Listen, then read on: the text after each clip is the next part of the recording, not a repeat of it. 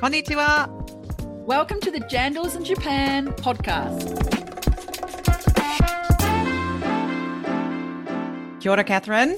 Konnichiwa, Jane. Is it autumn yet? Well, there's little signs of it. There's a few teeny tiny signs of it, but not temperature-wise. No. What's your teeny tiny signs of autumn? Well, some leaves are falling off the tree outside my window. Right. And here and there I see more leaves fluttering around. So I think they're trying to show us that it's coming into autumn. Yeah. Well, they've just given up. They've just given up and died. Yeah, maybe that's it. They're just hot. Tired out and they want to fall off and go, I've had enough of the summer. Oh, it's so hot. And it's been, July, August, September. Yeah, it's been a long summer. It's been very long. We shouldn't complain, but it has actually been really, really hard and tiring. So we're looking forward to it disappearing. Yeah. And this morning I was actually out walking my dog and I noticed that the spiders have really cranked up their spider web making, and that happens in autumn. And these are these really giant spiders. They like, if they bite you, you won't die. Type spiders. They're sort of big, black and yellow stripy bodied spiders. They're quite large. Yeah, and they build these massive webs, and sometimes the webs go across the road, and sometimes you walk into them. It's not great. No way. How do they build them across the road? They do it at night when there's obviously nothing. And then so in the morning, if you're the first one to walk across the road, you might end up with a spider web in your face. But this is where the whole like spider webs as a decoration for Halloween come from. And I always wondered about that. I was like, what's that spider webs, you know? But because in Fukushima, at this time of the year, it's just spider webs everywhere, across all the trees and all of the bushes. So that is why. So I know it's like autumn has started. The spiders are cranking up their spider web. Didn't know that. Production. That is absolutely fascinating, right? Why? Why were spider webs? Oh, got it. Yeah. Very educational morning. And have you been, aside from looking at spider webs, have you also been clicking on the TV to watch a little bit of the Rugby World Cup? Yes, been keeping an eye on the Rugby World Cup. Really enjoyed a certain game between a small island nation and a big rugby power where the small island nation won. That was so exciting. Well done. That was. Fiji. Thank you. You said it. Fiji, they did so well. Amazing. Yeah, and, they did well. Japan is also doing its best. They did lose to England, but boy, did they put on a fight. I was so proud of them. I was just egging them on. And after that, during the day, there were a couple of people I came across who were like, did you watch it? Did you watch it? There's a group of Japanese men who I associate with, and we're all in the rugby thing at the moment. So it's quite fun. Japanese are often renowned for not doing small banter at the beginning of meetings, but we are doing rugby talk at the beginning of our meetings. And those who are not rugby people are kind of giving us a bit of a side eye, but we're enjoying it. So we also talk about baseball just to make things even, right? We've got to talk about baseball. I can talk about baseball too. You can talk about it too, right? Your favorite team won the series, right? The C League, the Central League, that's right. And they are going through to the Japan series. So, yeah, very, very exciting for us baseball followers here in Japan this time of year. Lots of sporting events to follow. There's lots. I mean, the Japanese, what is it? What's that? What are you doing? I can't remember the sport that goes over the net. Over the net. Volleyball. Thank you.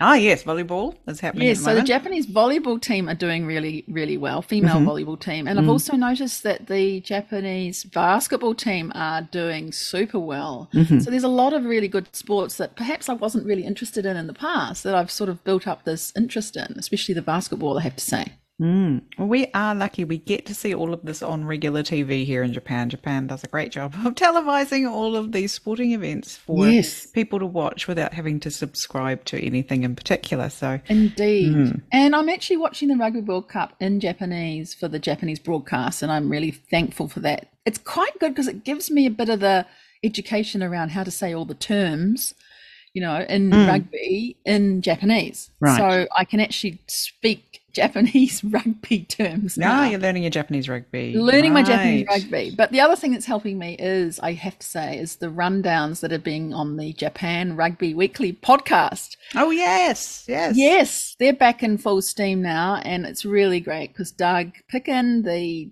translator for the Dynavores. Dynavores, is leading that. And we've seen also, just in recent episodes, Jess Sushon, who was on one of our former episodes on Jandals in Japan. She's also giving him a little bit of help there, and it's really fun hearing them. And so if you're interested in rugby and you're just dying for it everywhere you can get it, the Japan Rugby Weekly podcast is a great one to go to if you want some Kiwiisms, rugby talk, and a bit of banter. They are great fun, and they're ramping up again through Rugby World Cup and the coming season for Japan tournaments here too. So put that on your dial.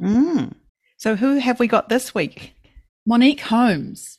Right, so Monique may not be a household name to you all, but we really are so excited to bring her because thanks to Kylie Archer, the Trade Commissioner at NZTE, we got to know about Monique because she is the recipient of the Global Fisheries Scholarship in 2023. I think I'm too excited about rugby and I'm getting tongue-tied this morning, Jane.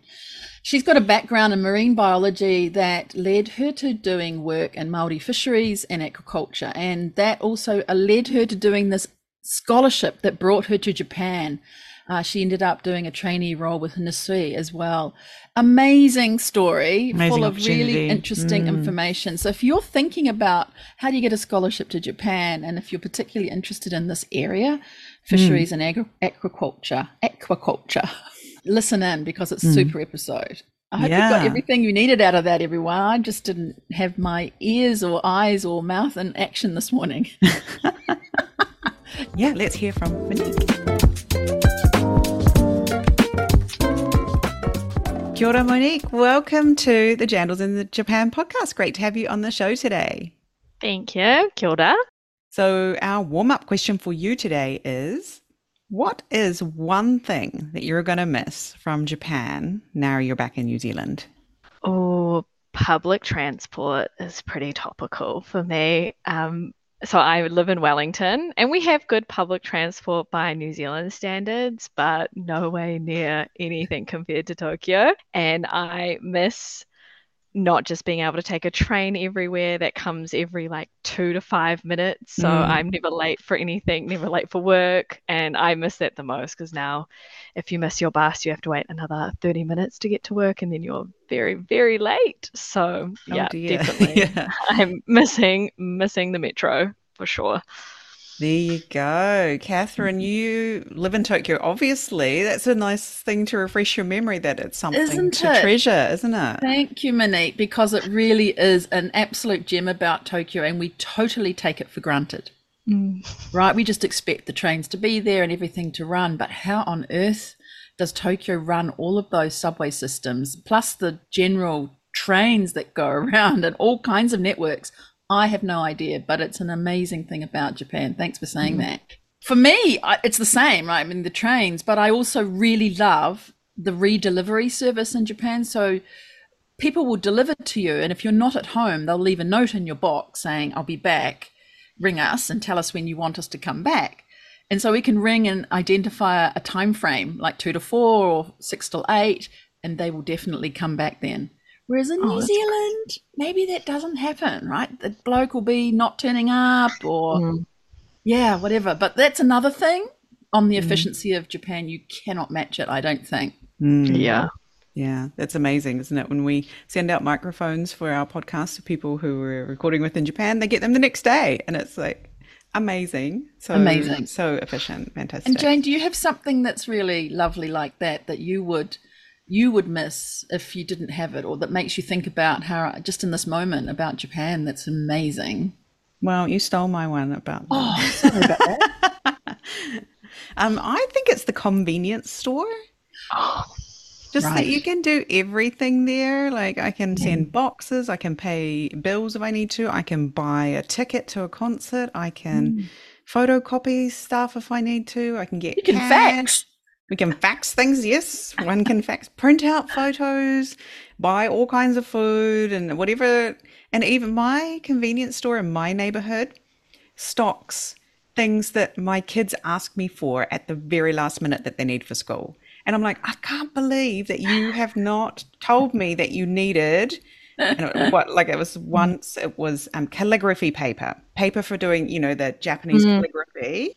Kids do that in school, and they're like, I need calligraphy paper today. And I'm like, it's 7 o'clock in the morning, and I'm like, oh my God, maybe they have some at the 7-Eleven. They have it at the 7-Eleven. So yeah, 10 minutes later, I had calligraphy paper in my hand. It was like, this would never happen anywhere else. Yeah, Love it. The New Zealand dairy pales in comparison to the convenience stores. I cannot But you got me there, Jane. You said you can print photos at the convenience store. I didn't know that. Oh, yes, very easily. Yes, different sizes and things. That might be this week's challenge. I'm going to go and print a photograph. Fantastic. Wow. Monique, we're so happy to have you, and we'll put your full bio in the show notes. We know you've got a background in marine biology, and that's led you to doing a lot of work in Māori fisheries. But we're so keen to hear your background. Tell us about growing up in New Zealand. Yeah, so I grew up in Tauranga, which is a bit north where I am now, which is Wellington, and it's very beautiful, lovely beaches. I grew up coastal, so I spent a lot of time in that environment. And then I moved down to Wellington for university. And then I fell in love with Wellington, actually. It's such a beautiful city here as well. And I sort of randomly picked it out of a book of majors that you could do at university. And then I just absolutely loved it. I did my undergrad, and then I was like, this is not enough. So I stayed and I did my master's. And we're very fortunate that in Wellington, the university is Victoria, and they have a coastal ecology lab, which is right along the south coast. So you like look out onto the ocean. And that's where I was based at. Yeah, and so sometimes you see dolphins if you're lucky, and seals and stuff like that, like on a good day. And during my time at uni, I did some summer scholarships that are run through the university, and sometimes like other companies or lecturers that need research done over the summer break. And I was very fortunate enough to be introduced to Te Ohu Kaimoana, which is created out of the fishery settlement. So they have like a long history there. And I spent a summer with them, and then I went back to university, finished my master's, and after that I came back the day of handing my thesis in. Actually, I was feeling very lost, and I walked in, I said, can I have a job? And then a week later I started there full time. Oh, wow. Yeah, it was a huge relief. But after I finished uni, I was like, what am I doing with myself? And it was on my walk home, so I just thought I'd pop in, and then I was like, can I have a job? And there you go. Wow, right? Being so active throughout studies, but also just taking the chance and going in and saying, can I have a job? Well done. But yeah, so it worked out really well. And that's sort of what introduced me to this process. So as I just mentioned before, Te Ohu Kaimoana is part of the fisheries settlement, which is also connected to other companies, which is Moana and Sealord. And so together they, in the past, have been running this scholarship, and I was fortunate to work with like previous recipients as well. And that's sort of how I got exposed to it. And then when the time came to apply, when the applications opened, I jumped at the opportunity and was very fortunate to be supported by the people I was working with at the time. And then, so I applied, but unfortunately then COVID happened. So there was a whole lot of delay. So I went through this process a wee while ago now. I think I applied 2019 and then I went this year, 2023. So there was a longer time big wait. Between. Yeah, but well worth it, I would say. Well worth the wait. Have you had any connection with Japan before you came on that scholarship? No, none whatsoever. So it was really incredible, actually. I think kind of the only sort of dealings I'd had or understanding of Japan is with my sister. She's like quite into a lot of like Japanese culture things and food. So we would like share those experiences together. And so sometimes I watch anime with her or Studio Ghibli films. And I was actually really fortunate she was able to come visit me for a couple of weeks and have a holiday while I was there. And it was really cool to get to see her to experience it as well. Was like a really awesome feeling for me. So that was sort of my only kind of really brief understanding of Japan before I got there, to be honest. You pulled out a good point there too, right? The long termers like us who've been in Japan 20 years, when we have our friends visit or family visit, we see Japan through their eyes. It's really magical. So I'm glad you got to do that. Yeah. That's so cool. So how do you apply for this scholarship? Where does it rest? I mean, where do you find this information?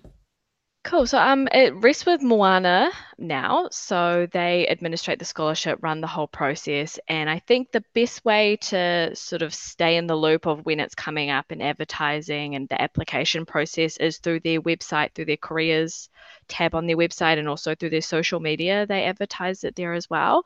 So the process can be a little lengthy because you do need to do some language study before you go. So usually you find out, then they allow you like a year of language, so like still doing your day-to-day life, and then you sort of do language study in your spare time or after work and the weekends, and then the next year you'll go.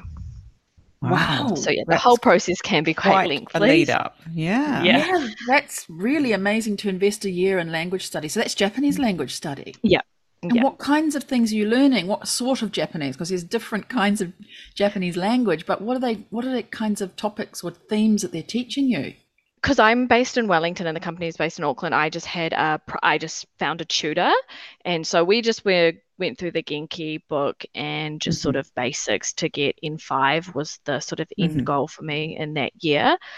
What I would say was it was good because my tutor had lived in Japan for 5 years, so they would talk about their experience working and sort of like cultural nuances that were really useful, and sort of like key phrases I thought was probably the most useful part out of that for me, because you learn must form Japanese and then nobody speaks to you that way and you're just confused all the time. No, exactly, right? But you've got it right. It's not just the language, it's that cultural overlay as well, right? And knowing when to use things. So no one uses must. I have that same thing when I came to Japan is, hang on, that's not my textbook. What's going on here?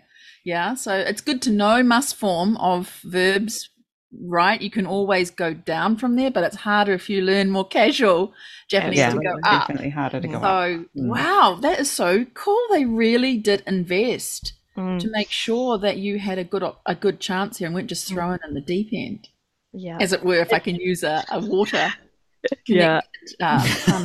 I would say it did still feel like the deep end. This was my first time being in a country that wasn't an English speaking country. And so that was at first a little bit overwhelming, just because there's like everything around you is not in your native tongue, and native speakers speak so fast, which also I had to like take that on board and slow down my English when I was speaking English with people, because I was like, oh, I'm talking so quickly.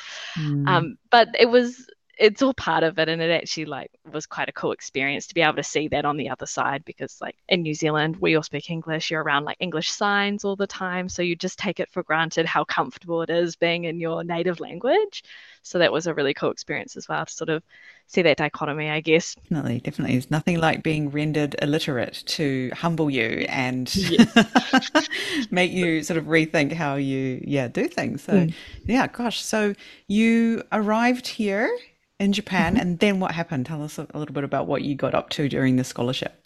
Cool. So when I first arrived in Japan, the like very next day, I was met with somebody from Nisui who was like my, I guess, minder, I would say, the person who looked after me the most. Yeah. And so they met me, they took me into the company to introduce me to everybody, and it just happened to have a board meeting that day. So my first day I went and introduced myself to their board. So I had to prep a little like, hello, I'm Monique in Japanese, which was fine.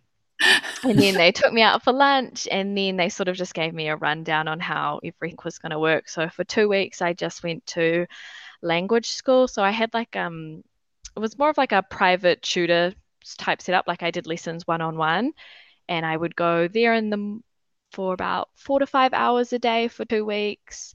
So that was for the first half of January. And then in February, I spent a month. In the mornings, I would go to my language school, and then in the afternoon, I would go into the company, and I would spend a few days with different departments of the company, and that would give me presentations or take me to other subsidiary companies that they dealt with, or sort of companies that had relationships that they were thought was important to sort of show to me, to teach me about what they do. So that sort of meant my schedule moved around quite a bit in terms of language school, but still making sure I was finding time every day to get some study in. And then after that, I went to Kyushu for 2 months and I spent time at 5 different companies there. So I spent about 2 weeks, sometimes a little less at each company. And there I just focused on learning about the aquaculture they do.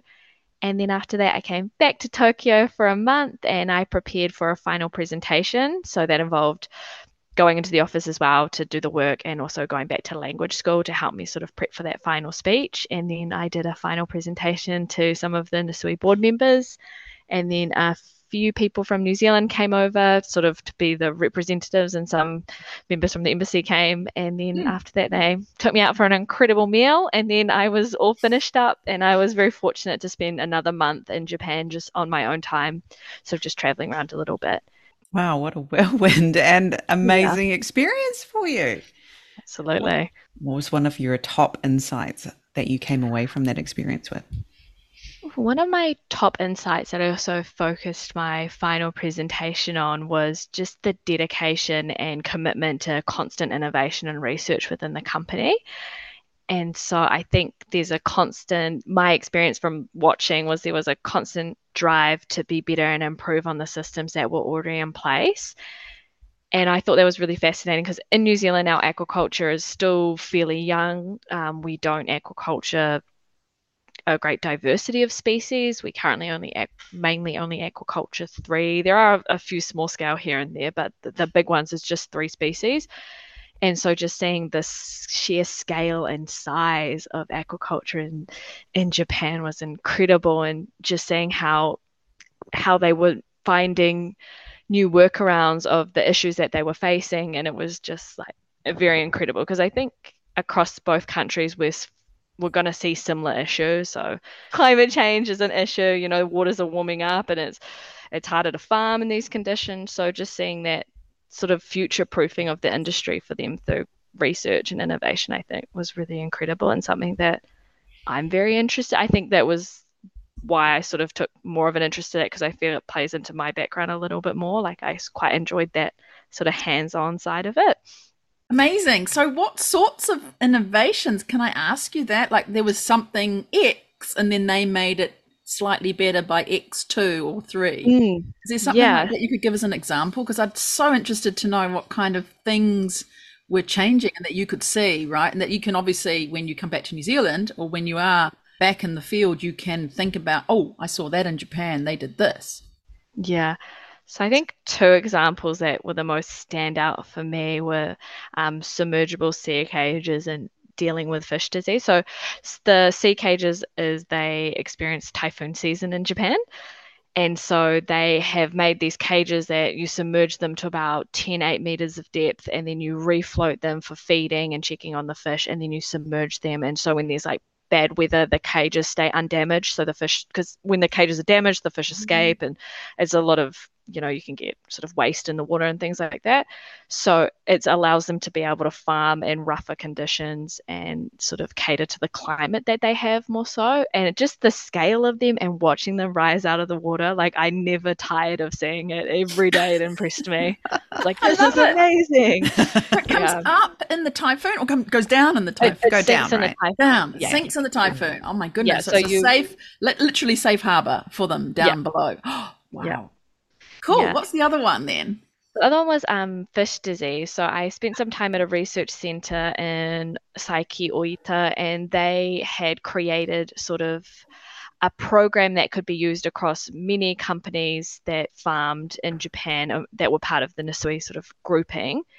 And it was just standardizing how they test the fish and setting up protocols or manuals on how people could do it themselves. So they were sort of upskilling the people that were already in these companies to be able to test the fish, see what was going on, and find the right treatment or solution so that it didn't spread further and that it could be done immediately and on the ground.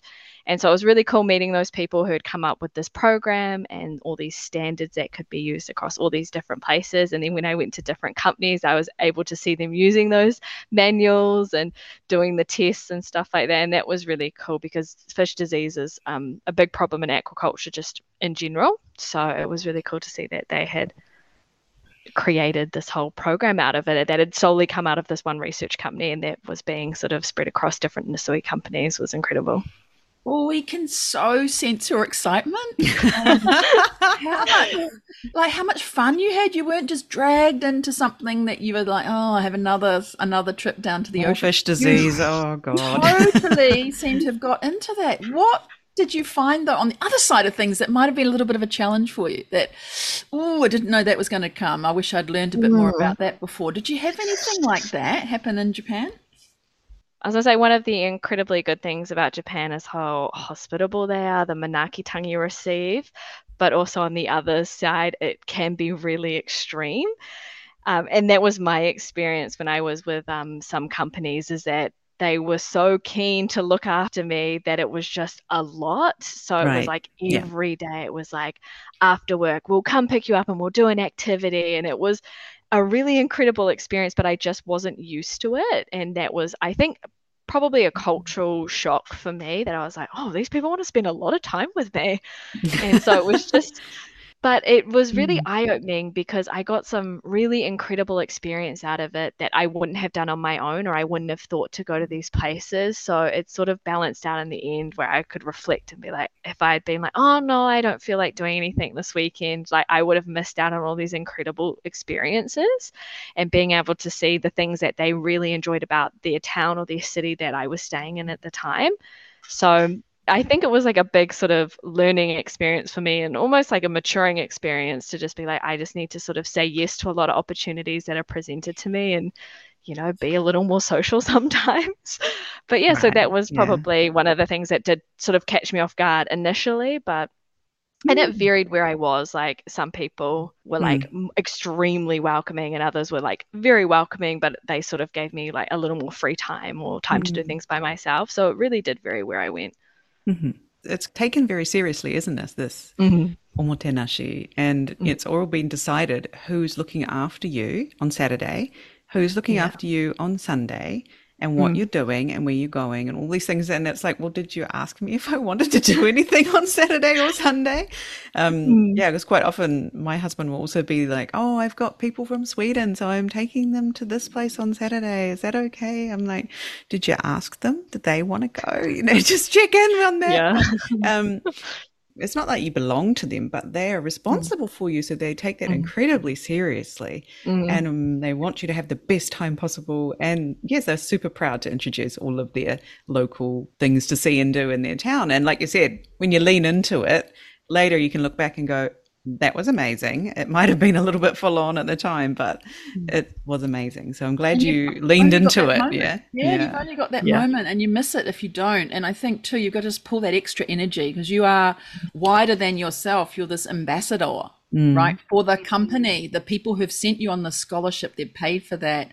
They expect so much, right? And they're watching you as that person as well. So it really means a lot. And, you know, ultimately you're representing New Zealand, so they can assess you as, oh, New Zealanders are like this. They don't really care about going out on the weekends or joining our program. But in fact, you've just done the opposite, and you've shown enthusiasm. And as you just said yourself, it actually made you have a maturity moment as well, which is fantastic. That's what a scholarship's for, right? To give you your insights to yourself as well.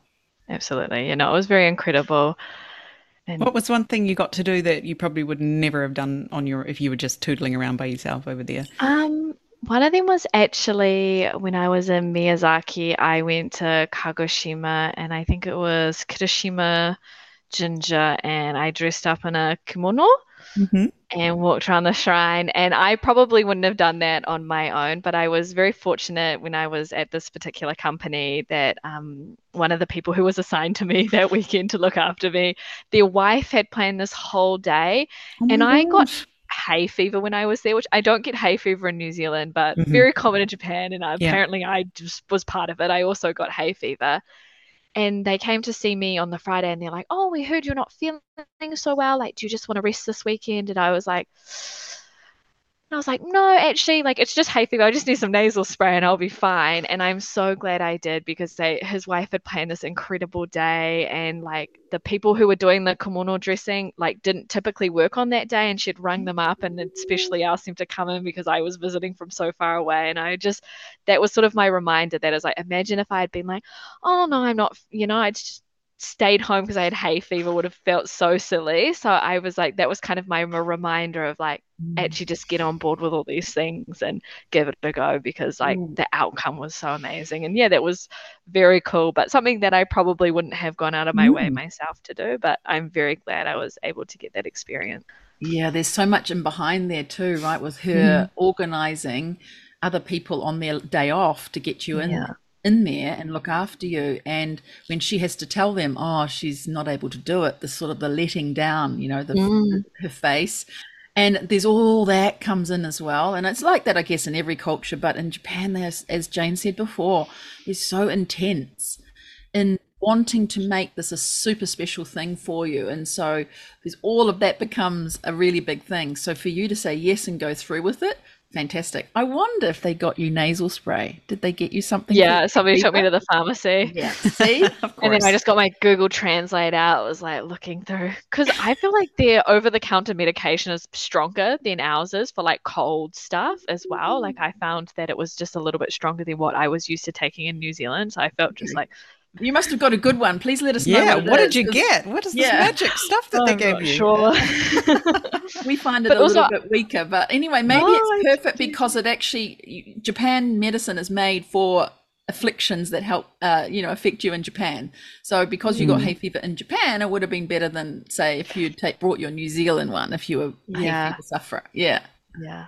Also, I don't get hay fever in New Zealand. It was a completely new thing for me. But I get it here. Wow. How does this scholarship, do you think, benefit New Zealand and Japan more broadly? And, would you do it again? And would you do it the same way? So initially the scholarship was set up a very long time ago, sort of like when the companies were all fairly new, and the intention was to upskill New Zealand workers in Japanese business, particularly in fisheries, and send them back to New Zealand and apply that skill to our companies, to grow our companies. And so I think it has been doing that. I was the 15th recipient of the scholarship. So there was a reasonable lapse of time due to COVID from people attending. So there's a long legacy and a long history behind me of the scholarship. And most of the people who have gone through the process still work in one of those companies. So they have sort of brought and shared that knowledge. Some of them have gone on to other things as well. I think somebody actually ended up working in the embassy in Japan for a little bit as well. So there's been like really cool experiences to come out of it. So the intention of the scholarship was also to strengthen those relationships between New Zealand and Japan and sort of keep that connection going through having this person sort of be upskilled and trained between the two companies. It's a really incredible opportunity for New Zealanders to be showcased sort of the scale that things can occur on. And also there are a lot of similarities, I feel, between Japanese and in particular Māori culture and how it's applied to business. Like there's one of the things that stood out for me was this real dedication to acknowledging where you come from, which is a huge part of Māori culture with your whakapapa, so all the things that have come before you. And it was the same that I was genuinely surprised that she was quite important to them as well. So one of the things I did was I went back to the city in which Nisui was founded in. They talked to me through the origins of the company, and it was really important for them to share that with me. I sort of noted. So I think there are a lot of similarities across, and it helps to build those relationships with those shared sort of understandings and shared connections. Japan is fairly advanced in how they do a lot of things, and it's not that New Zealand is not advanced. We're just younger in our industries in some of our industries. So sort of getting that experience and that history and that context and sort of their maybe learnings and failings and how they worked around it is really beneficial to us to sort of expand and continue to build the industries that we have.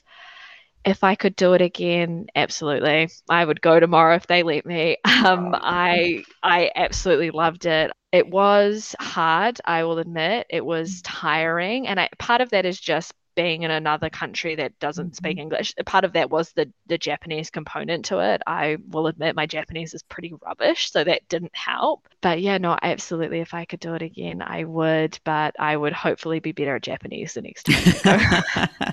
Well, it sounds like you're going to recommend this opportunity to others. What's Absolutely. key for them to get their application together and make it nice and shipshape and appeal to the people who are deciding? I expect it's people who are in the sea and maybe Moana together looking at the applications. But what do you think was really key? Like, you must have to write a profile or why I want to do this scholarship. But what else is in there to help others who are listening to you going, oh my God, I want to do exactly what Monique's done. That sounds like it's a cool experience. I think it's also having a general interest in what will come out of your time there. So for me, I'm really interested in this industry. I've worked in this industry and I see my future being in this industry.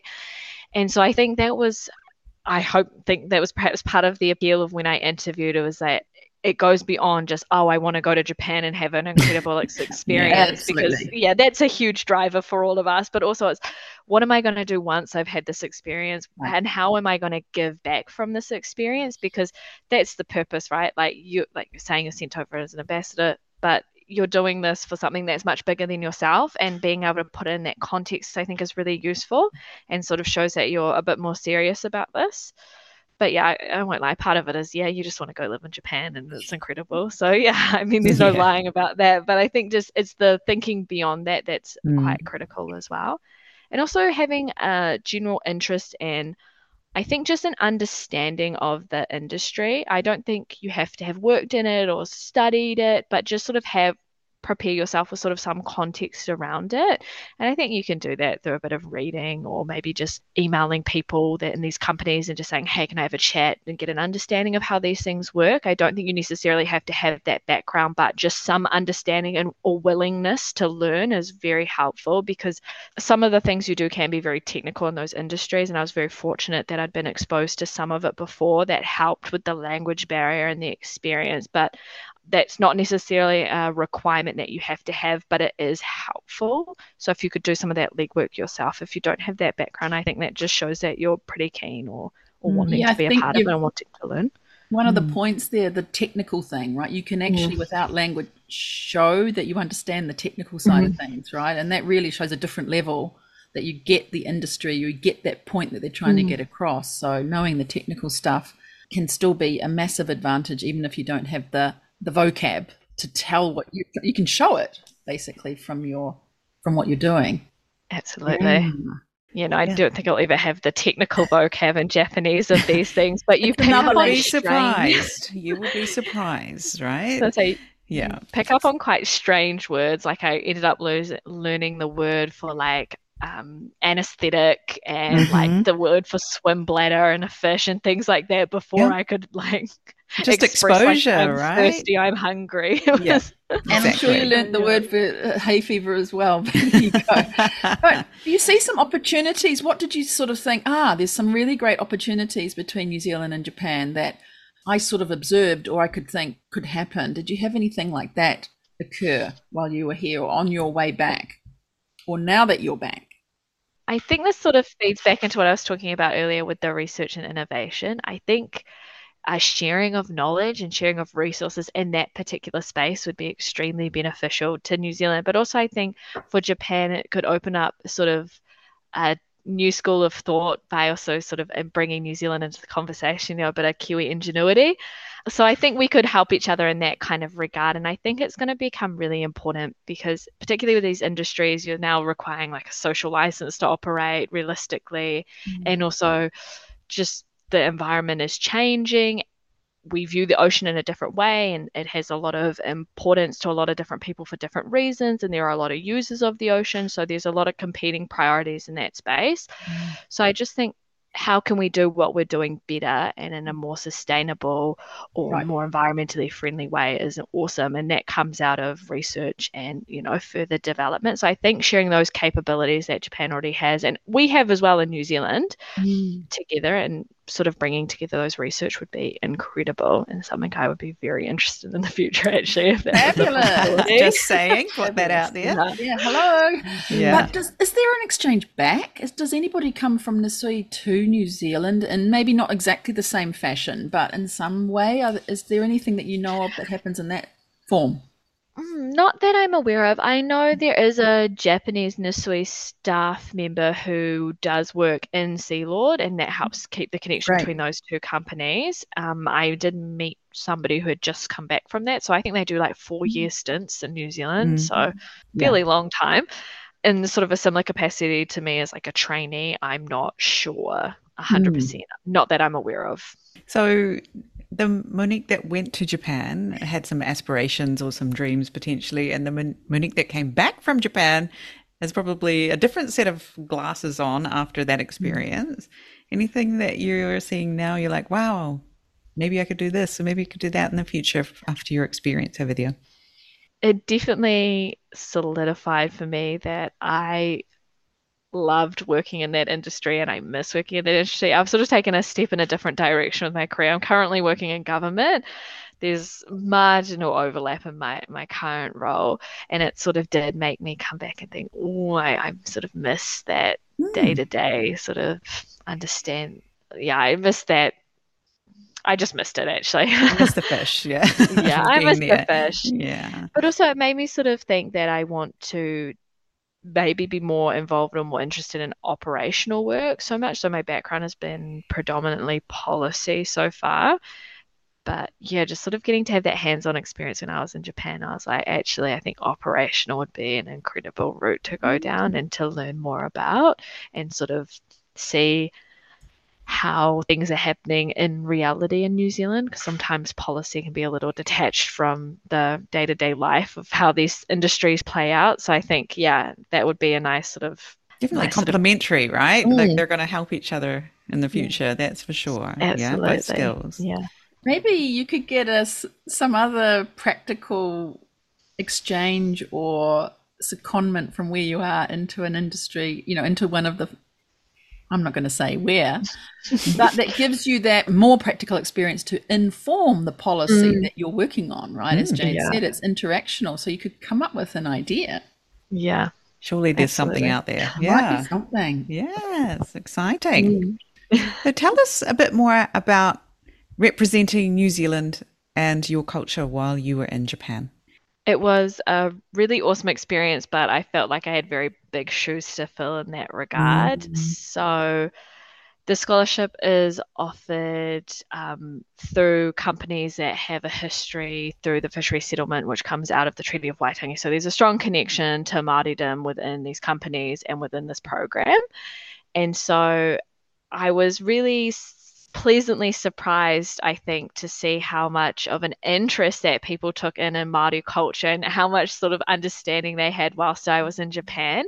But also you are the only, in a lot of these places, you're the only sort of foreigner and therefore the only New Zealander. So you become the expert on New Zealand, all things. yes. Yeah, in New Zealand.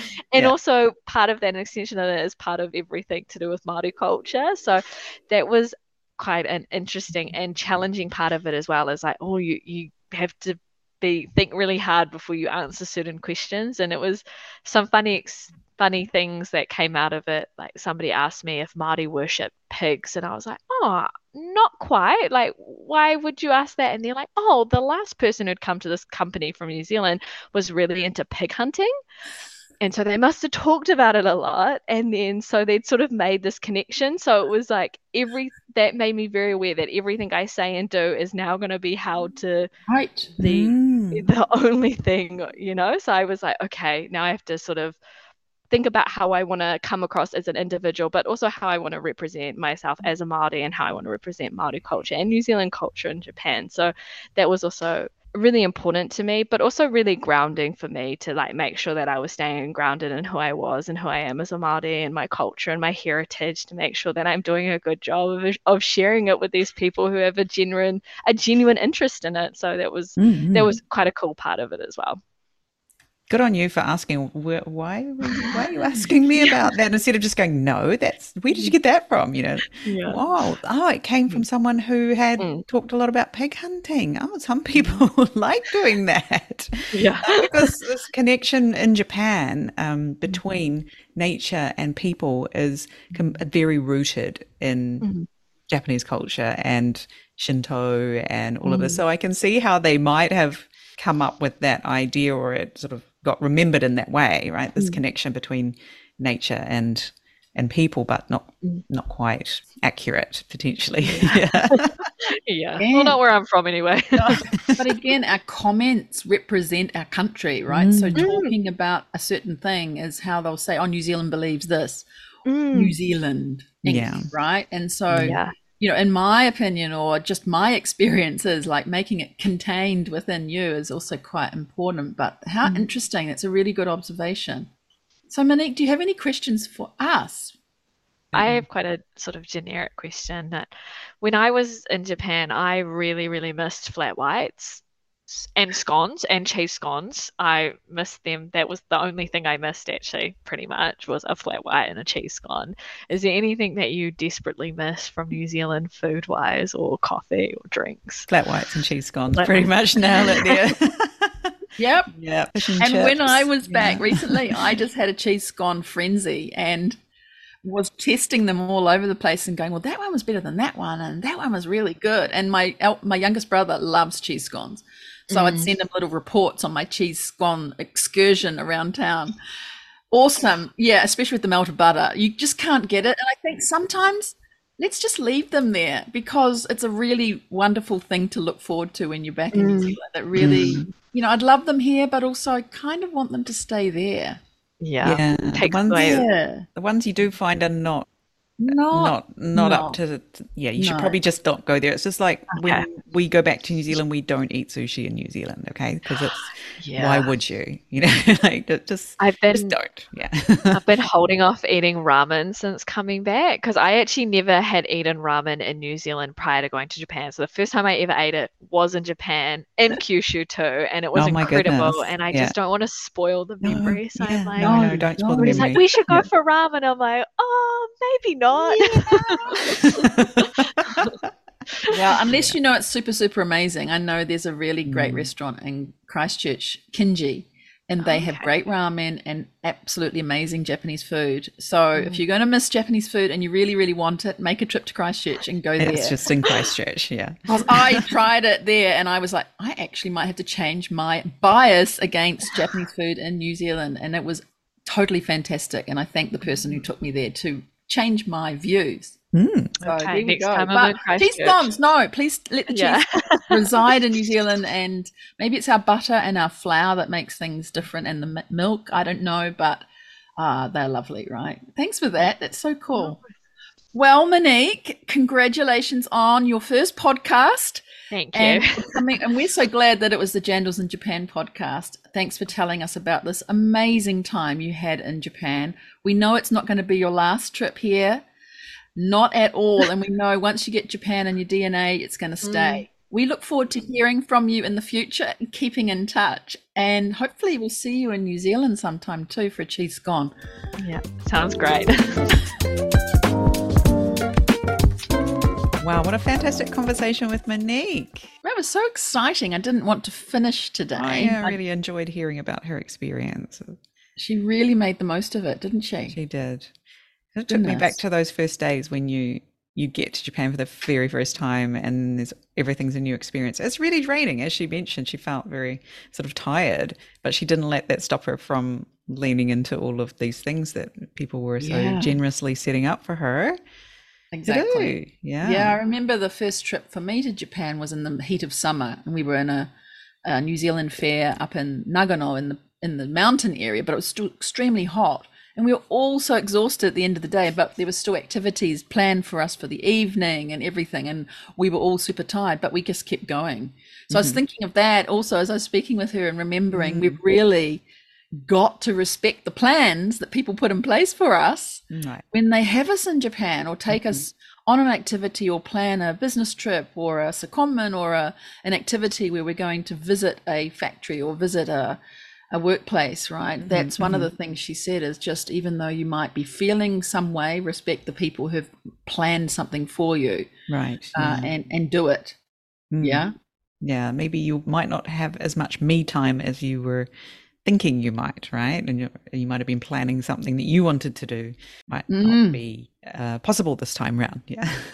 Yeah. And I think she also, here, she sounds like in Japan, she had her eyes open all the time for anything that was going on, and must have been, I can see her almost going, yay, and standing there and being very excited, and hands sort of getting all excited in the air as well, as they're explaining these different things to her, and she's seeing the way that they were doing the activities in the industry, right? So she must have really exhibited such a great enthusiasm, and I think that's what also is so important, because everybody is watching you in Japan. Even though you might be walking around the neighborhood or whatever, people are watching you. So in that situation, we are always under observation of how we're reacting. And that reflects on you ultimately as a New Zealander in Japan, I believe. Definitely. Even, if you are just a ippanjin here, just a regular member of society here, you're definitely always under observation. But it sounds like she has some great insights to take back to New Zealand from her time that will really benefit the industry that she works in New Zealand. I think one of the really good things she said was the standardizing of the way of doing things. And that made me think, it's absolutely what Japanese companies do, is make the policy, make the manual. And maybe they can be a little bit hesitant to deviate from that, but there's a reason for it. Ultimately, that it makes it very easy if people are following the standard process and not having to learn or try to do something different, right? You can suggest changes to make it incrementally better and improve things. That's absolutely true. But the standardization she mentioned, and I think also Monique said future-proofing the industry through that, which was just a great comment. We're definitely experiencing, I think this year we had 3 typhoons coming at Japan at one time so far already. And I was thinking, I've never seen that before in the 20 years I've been here. I've never seen 3 typhoons coming towards Japan at the same time before. So we really are dealing with different things that need to be future-proofed for as much as we can. But New Zealand's having its own experience of weather events, and there must be such a lot to learn from this, especially in the fisheries industry, but other industries too. So that was just awesome. I didn't even know, like even the beginning there where we talked about Victoria University having that coastal ecosystem laboratory, like what? These things I don't know, but there's just so much potential, and I hope it's encouraged people to think about what kinds of scholarships and adventures there might be waiting that you haven't found out about between New Zealand and Japan. So if you're wanting to come here, do that. That's amazing, right? So how many other opportunities there might be out there you just don't know about that could really change the trajectory of your life. Absolutely. We know Monbusho, of course, has been there for a long time. The Japanese government education ministry has scholarships, Monbusho. But we've also heard recently about other ones that are Japan and Korea combined coming from New Zealand, study tours and things like that. But it's just, there seems to be so many more, but you have to find it. You have to do the work. Yes. Good luck with finding them. Good luck, Monique, and good luck to anybody who's heard this and thinks that they would love to apply for the scholarship. You know it's going to happen if you put the work in. Alrighty. Well, that's all we have for this episode. See you again on Jandals in Japan. Bye.